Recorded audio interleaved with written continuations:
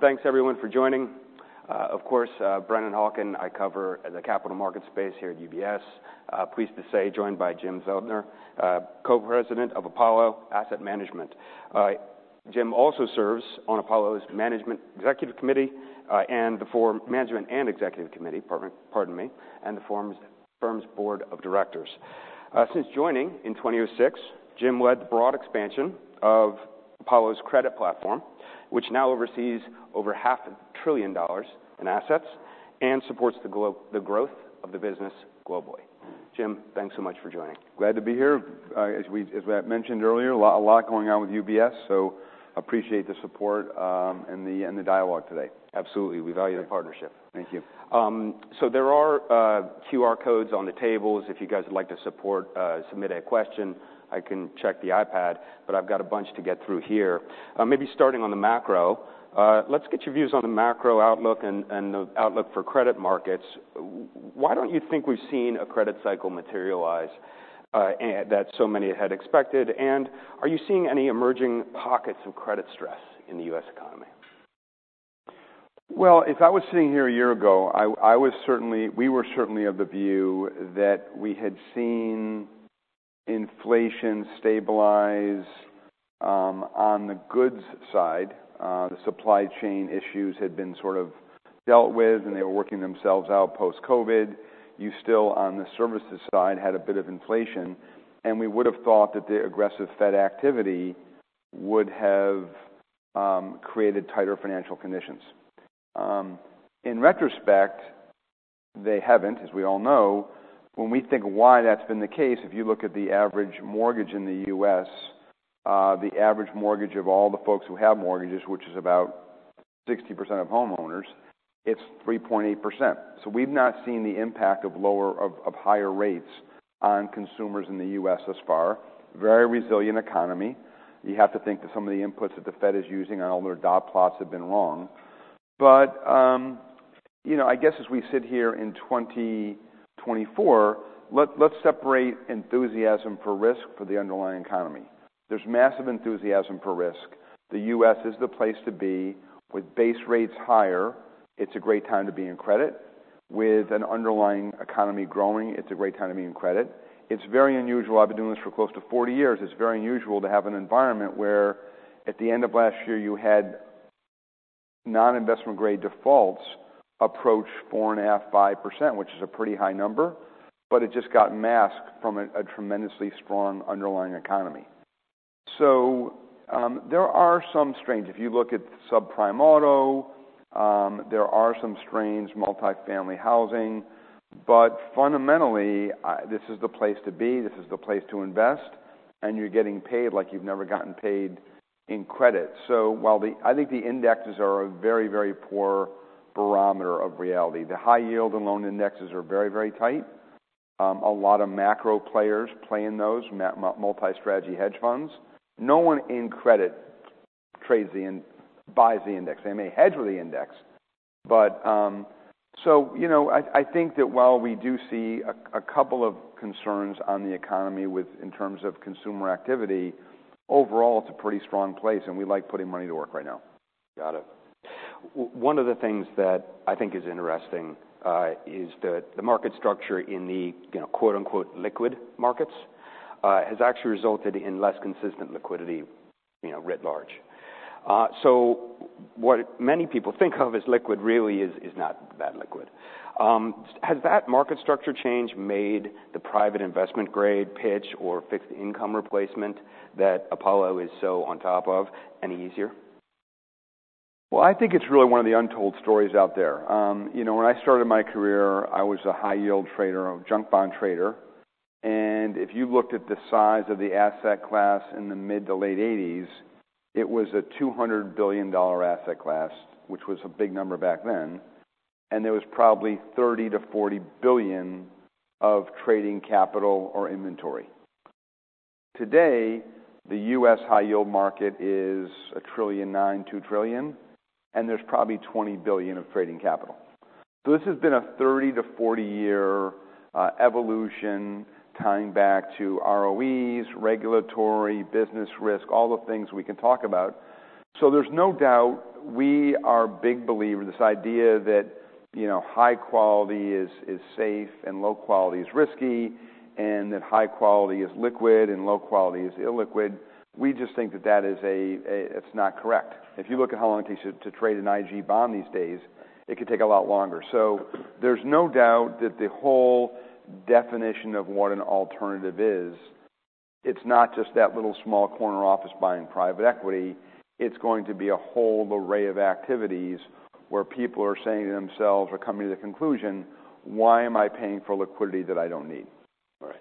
So we think that's a massive trend when we go out and see the largest investors in the globe that have these very large investment grade or liquidity vehicles, and they say to themselves, we're a 100-year investor. Why do we need this much liquidity? I think there's a lot of questions like that are impacting the dynamics of our business. Yeah, and liquidity, to your point about the amount that's actually held in inventory. People think when we do, obviously we have a theme, which is one of our massive drivers. We're trying, our objective is to make 30 to 40 basis points more than the traditional player in that space. Because we are a traditionally PE alts firm, they think you guys must be trying to make 12 or 15. No. On the actual investment grade portfolio, if you were to underwrite new annuities today, that investment grade portfolio is 25 to 30 cents of every dollar that you invest. If you make 30 to 40 basis points incremental spread on that type of regulatory capital, it's tremendous. And so we're willing to give up for great companies like AT&T, Vonovia, AB InBev, where we've done very, very large financings. We're making well in excess of that 30 to 40 basis points. So we think that this is the topic of the future in terms of how people run these portfolios. Yeah, it makes a ton of sense. As you've continued to build out the fixed income replacement origination capabilities, what have you learned and how have you adjusted your approach as a result of that? Well, I think, when you're on the sell side, which I was on for a couple of decades, you are in the classic moving business, as everybody in the audience knows. When you're on the buy side, you're on the classic, you're in the warehouse business. You own stuff forever. And I think when you are in the origination business, you've got to make sure that you have the right structure in place, the right incentives, the right alignment of people, such that you want to have folks bring an investor hat first and not a distribution hat first. So we look at everything we do, and Mark has been famous for quoting a few things. Purchase price matters, and we want 25% of everything and 100% of nothing.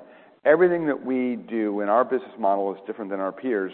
We want to own a big slug. Now, a big slug may be 25% on a $4 billion tranche. It may be 70% on a $500 million tranche. So what we've learned is it's all about investment first, and then distribution is the overlay or a participant. But what do we want to own? We want to come at this thing from a principal approach. And I think borrowers actually, and folks that are coming in to raise capital, that actually rings a tone with them that I think is incredibly undervalued. And when we go out to folks and say, we think this can get done here at this rate and this kind of size and these terms, and oh, by the way, we want to own and hold X amount, I think that last comment is what really cements us in a very different light. But I think, we're still, this is going to sound strange because we've been talked about it, but as much as we've built our origination and we created that origination flywheel, I don't want to say we're early days, but I see a tremendous amount of inherent growth in the flywheel. We've got our 16 platforms. We've got a variety of partnerships with investors as well as banks and other capital providers. And we're just seeing more and more opportunity for us to, use those tools in that toolbox. And so again, when we think about being able to create that flywheel with bringing in liabilities and then investing it wisely through origination, that's where I personally spend a vast majority of my time. Right. Well, one of the questions that I get from investors a lot is on the originations that you sold last year. 2023 probably benefited from slower investment banking and DCM activity, across the calendar. Do you think that provided tailwinds to the platforms last year? And how do you expect that market would be impacted if we see traditional DCM issuance ramp back up at the investment banks like so many expect?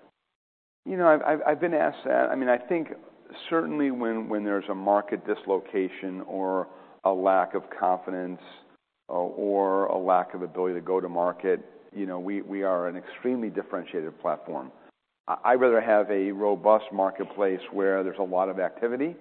And so when I think about the close to $1.8 trillion that's been invested in private equity, by private equity, in capital structures the last 4 years, typically by 2024, you would have seen half of that money get repaid with monetizations. The reality is you've only gotten 1/10 of that money returned. So there's a tremendous amount of capital structures that need attention, need extension, need an equity slug to help roll the debt. So answer your question, listen, I think there might be a little bit of that, but I don't think it's a much bigger secular opportunity than the tactical opportunity that might have existed because some folks were a little bit flat on their foot. And I would also say all you need is to have one transaction get stuck that is in a commitment pipeline, and the risk appetite will continue to go back to its secular change. Right.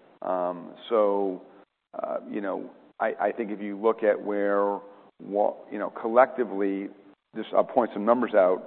In 2008-09, Wall Street got stuck with almost $500 billion of leveraged loans and high yield at the peak of the crisis.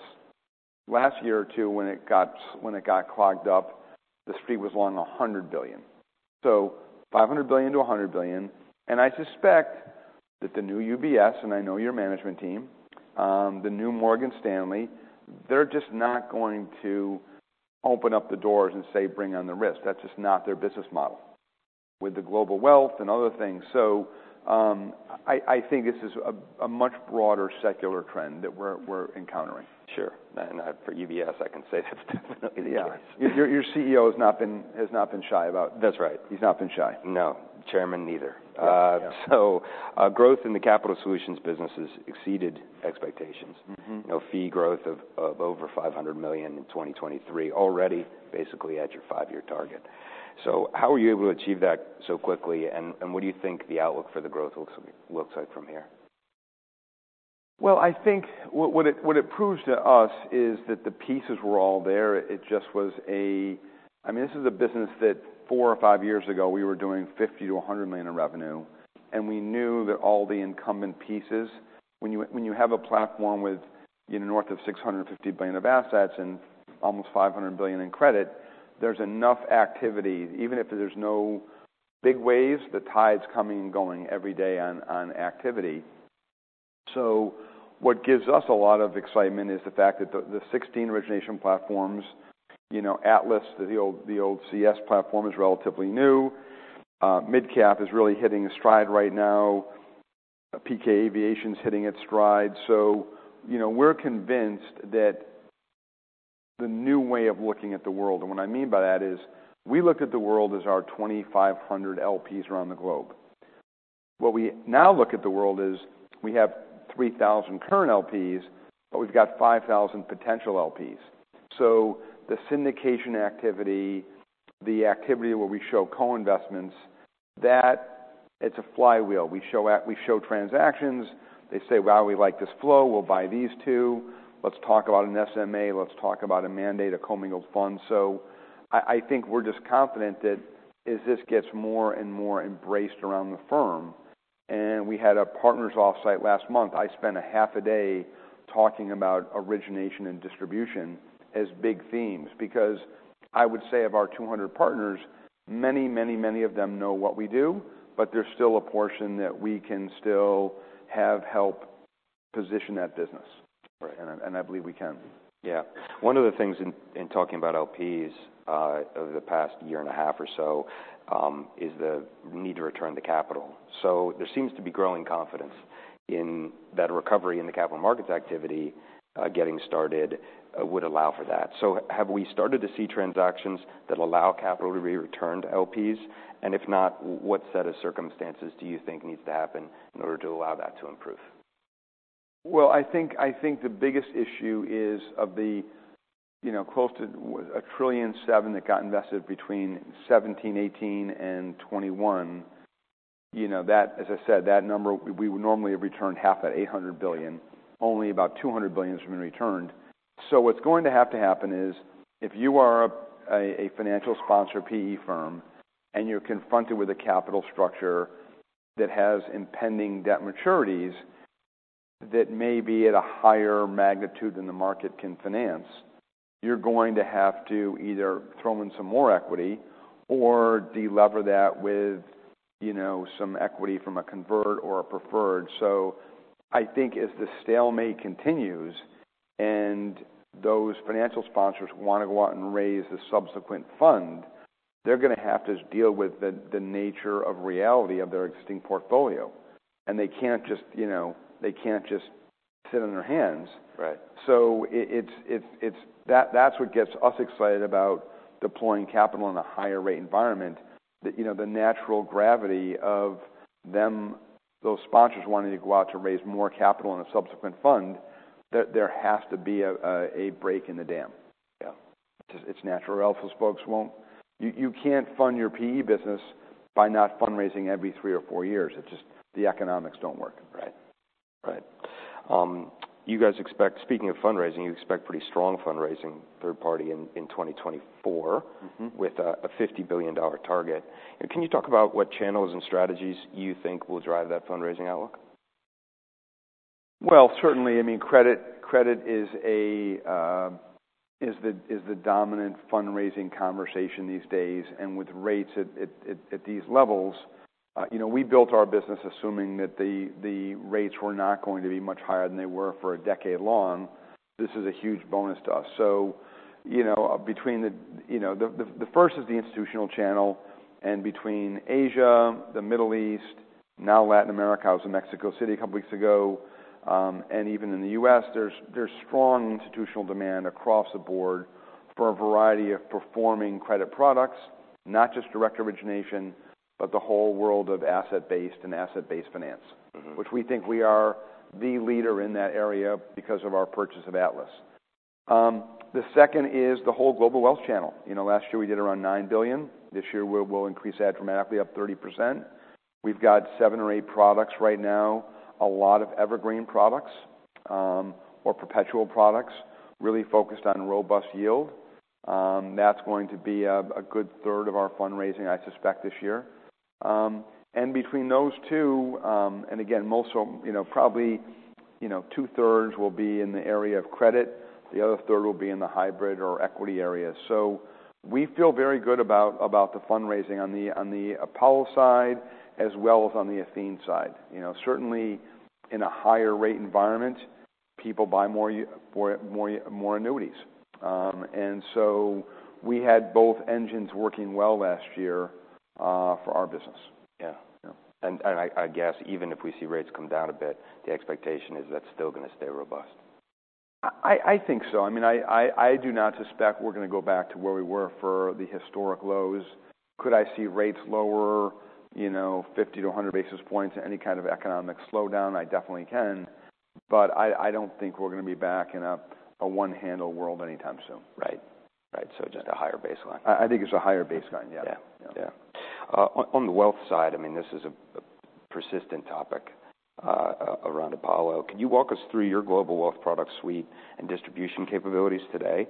And how do you feel your distribution capabilities outside the U.S., how do you feel about that? And would you consider an inorganic transaction in either Europe or Asia to extend the global reach? Well, I think let's talk about products and distribution. Products, the world really wants robust, repeatable yield products that are quite simple to understand And when you go to them and say, we are in a direct origination product, Apollo Debt Solutions, XYZ competitor, KKR goes out and buys a business at 9 times. They put 4.5 times of equity, and we are the top 4.5 times of debt, and we make 10 to 11%. That's a very simple story. That product right now for us is almost $9 billion of assets. We started raising it 2.5, 3 years ago. So I think between the Apollo Debt Solutions and the other areas of large-scale lending in the U.S. and Europe, those work all channels, all geographies. You know, we took our Athene portfolio and pulled it out in terms of the alts portfolio. It's AAA. It's really a turnkey alternatives portfolio with no J-curve, no double fees. That has been one where we've raised quite a bit. So we've got 7 or 8 products that really fit those either flagship or robust yield themes. And to your point, while we've had great success in the U.S., Europe and Asia and even Latin America continue to show great promise for us in the wealth channels. Now, in the Asia, it's really the large wirehouses, folks like our host today. Yep. In Europe, you have a much different backdrop because of the geography and the regulatory geography. But again, the large international names work well, and then the large trust banks or private banks. In the U.S., the RIA channel is growing leaps and bounds. And then we have out there that massive opportunity, the 401, the 401k channel, the DC, and that is going to be a huge opportunity as well. It's early days. The issues really are more so, valuations and marking. But I think you're seeing right now this conversation you started about liquidity and the idea of having a retiree who wants to retire in 20 or 30 years be focused on daily liquid products. I think we're going to look back at that and say, what were we thinking? That seems like a bizarre mandate that we put on these. And so I think what you're hearing me say is between robust yield, robust scale flagships, we're open for business in the major geographies around the globe with a particular focus on the U.S., Asia, and Europe. But I'd also say to you, this is a bit of a race in terms of the places where you will be able to cement a business over the next decade. Sure. And what we have clearly learned, we were of the view that if you have great investment performance, everything will happen. Well, that's table stakes. Right. But you need to have product innovation. You need to have boots on the ground. You need to have technology and education. And we've invested a tremendous amount. 200 people bought Griffin, created Apollo Academy, all of those activities, which, for us now, I think that's going to be an embedded brand that we build up, that people underestimate the value of our brand in terms of the scalability of that and the replicability. Yeah. There will only be shelf space for a handful of these names, and it's a little bit of a fight in the trenches, but we're confident we're going to be one of the folks that stand up tall at the end. So not really feel good about the distribution capabilities. No. I could spend all of my time just focusing on global wealth distribution 7 days a week. And I focus a lot on origination and syndication. But there's no doubt global wealth is a big focus for us. And Stephanie and the team have done a great job. Excellent. Yeah. So turning to Athene, okay. That merger has gone well for sure. The growth in both flows and earnings are pretty self-evident at this point. What inning do you think we're in the development for Athene as far as the product distribution network? I think we're still in early innings. What people forget about Athene is, we have 4 channels of raising capital. Obviously, they're how we started the so-called inorganic merger, buying runoff books of business blocks, which many of our peers do now. But the fact is, when you look at our business now between retail, between reinsurance blocks, between PRT and FABN, we're able to raise capital in 4 distinct channels. And I think that many of our peers are focused on like maybe 1 or 2 of those channels at most. So we have 4 access to the capital. I think if you look around the globe, between Japan, between Australia, between Western Europe, Western Europe has been a bit slower because while there are opportunities, the regulatory challenges have been numerous. We're working through them. Athora has grown nicely, but we think taking that, between the four areas we raise capital, which gives us a lot of advantage versus our peers, but also the geography. We believe we're one of the three players that really is in the PRT market, and with the rise in rates, a lot of pensions are finding themselves in a much higher funded basis, and we are there to participate in that activity, especially in the UK. So I think we're early innings. Jim and Grant have done an amazing job with this business. I would ask folks to go back and go in the Bloomberg and look 3 or 4 years ago what the market cap is when we bought it for and what it made last year. It was in retrospect, it was a very wise move for us because it was not valued appropriately in the markets. And we are really, because we knew it so well, there were no real integration issues. So I do think there's a bright future on the existing business. Yep. But then, as you talk about creating new products, guaranteed retirement income around the globe, other types of, I call it like the Reese's, the peanut butter and the chocolate, bringing Athene and Apollo together in insurance wrapped. I believe we're at the early days of that. And so, not a huge baseball fan, but I think we're, definitely early innings. Yeah. Definitely early innings. Yeah. I talk with the folks that manage the annuity business at UBS, and they just say the quality of the distribution partners that you guys are signing up just steadily improves.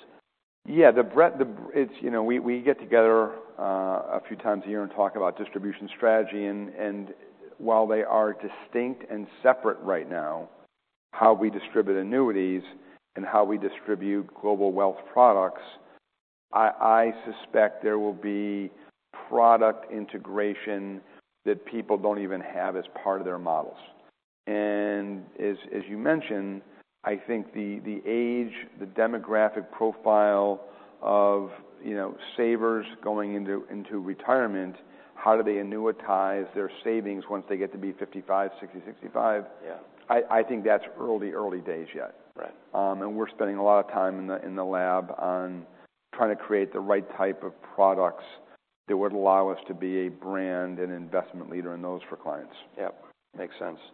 I'd love to hear your thoughts on structured credit, because this is a question that I get a lot from investors around Apollo. So, it's sort of a nagging concern around the complexity involved in structured credit and the track record of structured products in a downturn, right? Mm-hmm. It causes a little bit of anxiety. So, what would you say to address those concerns? I would say, let's bring the facts to the forefront. I grew up in Rochester, New York. A lot of disruption between Kodak, Xerox, and Bausch & Lomb. And I worry more about our investment-grade portfolio and single-name risk than I do a well-structured, structured product portfolio. The fact is, the last 15, 18 years, 20 years, you can look at the numbers, other than really poor RMBS and CMBS underwriting at the crisis, mm-hmm. structured credit has performed amazingly well versus single name. If you look at the CLO market, it's performed through and through. And so the facts, there's a lot of information being put out by the NAIC and other, would show the stress of structured credit through a cycle, and it performs admirably well. And I also think you're seeing signs in Europe where they're coming to the conclusion right now that the lack of securitization market in Europe for the European banks has resulted in a lot more incumbency risk because of policy lending. Yeah. So I would just say the facts don't bear out that concern. You give me a AAA or AA CMBS or CLO structure, those are pretty hard to break with defaults and recoveries. Do I think that loan recoveries will be lower this time? Yes. Do I think that you have to be very careful about buying double Bs and CLO equity? Yes, I do. But don't confuse, poor assets going into these structures with the structures themselves. And so the math, and we've been very, very vocal. We've been very transparent, stressing these portfolios between, commercial real estate, residential real estate, and corporate securities. And then I'd also say the whole ABS market, we purchased that from CS with a view that getting our hands on these warehouses, that when you look through that warehouse risk, it basically attaches its single A type of risk, and we're getting paid 300 plus for that. And there's 30 or 40 years of history of lack of defaults and higher recoveries if there is one. So we feel very comfortable. And I would also say it's interesting, folks that might have been the detractors a decade ago are now big advocates, either independently or with us, where they've given us capital. And then you also see what's going on with the big banks right now buying a lot of AAA and AA CLO paper. So I think there's the emotional response, and then there's the investigative, factual response. Sure. And the reality is somewhere, it's closer to the facts. Yeah. And there's plenty of anchoring that can go on. That's right. Those bad products. That's right. I'm going to maybe touch on one on financials, and then we can see if there's a question or two in the room. I'd love to end on thinking about impressive mid-20% FRE and SRE growth last year. Which opportunities do you think are most exciting for Apollo in the medium term to continue to drive the earnings trajectory? Well, I think we've been public. SRE had an extraordinary year. Yeah. A theme with the backup in rates and the demand for annuities, which we think will continue.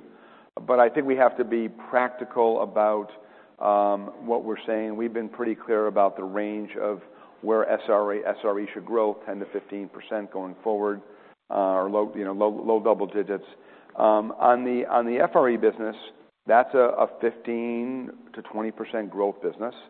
I think we're still at the, I don't want to say early stages, but I think we're at the industry-wide secular period where there are many, many more allocators of capital to these business models. And so I think this year you'll see very strong performance out of FRE on a year-to-year basis. SRE had a really tough comparison. Yeah.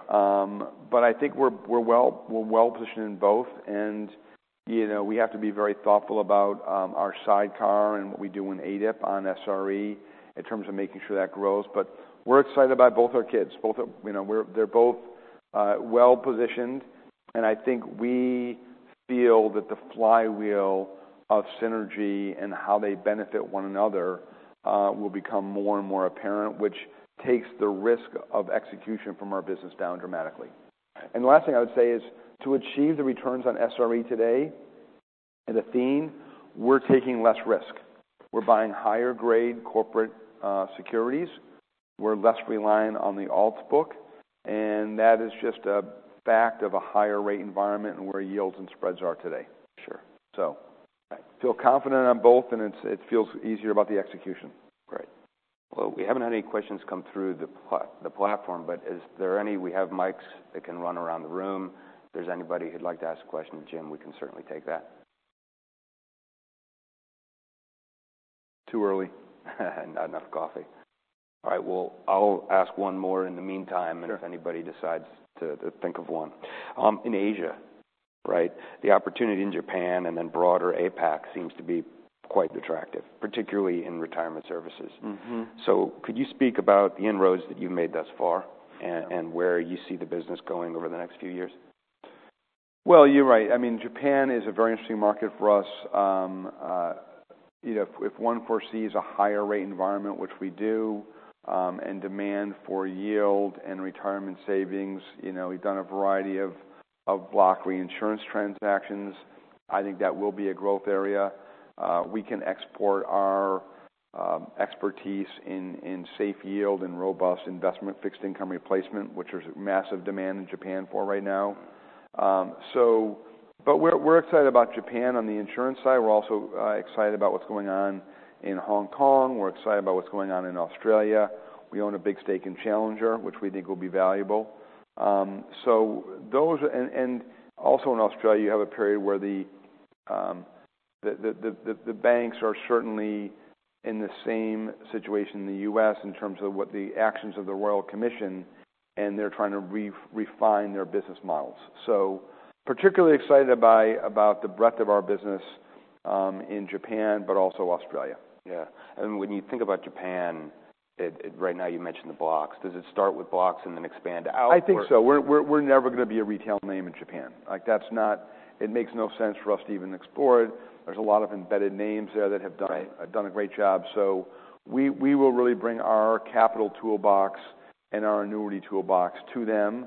Now we can be with the banks and partnering with the banks, be a solution for fixed income replacement and exporting our yield to the Japanese domestic market.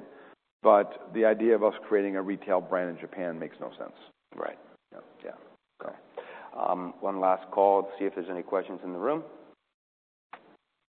Okay, we got one in the back. Thanks. You made a comment at the beginning, there's sort of a race to cement the businesses and channels for the next 10 years. When you think about wealth and retail specifically, is it going to be the top 3 to 5 alternative managers that own that, or is it going to be, dozens and dozens? Thanks. I think it's clearly going to be a concentrated group of 80. It's going to be the 80-20 rule. There's 10,000 hedge funds, there's 10,000 PE firms.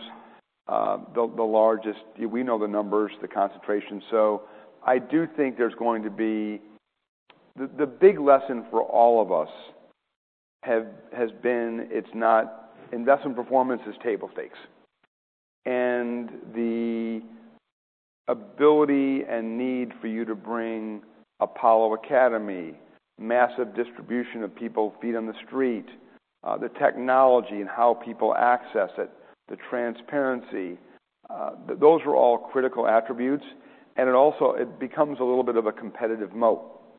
How much can you invest? How much can you go out there and create that brand identity? So I do think it'll be a limited. I don't think you can assume if you're number 20 today, you might have a growing business, but I don't think you're going to pick up share. I think it's going to be the top 3 to 5 have more than a 50% share in those businesses.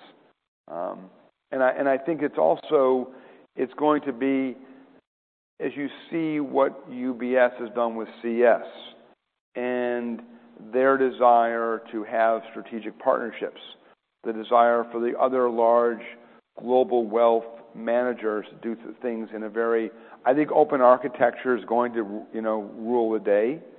And I think any idea of, captive product and a captive channel, I don't think that's going to win. So I think we have to all be very smart about the products that we create. And, if we we have to think long term about the client experience. But I think that will be the answer, yes. So. Okay. Well, I think that's actually a pretty good note to end on. Great. Jim, thanks a lot for your time. Thank you. Good to see you. Thank you. Likewise. Thank you.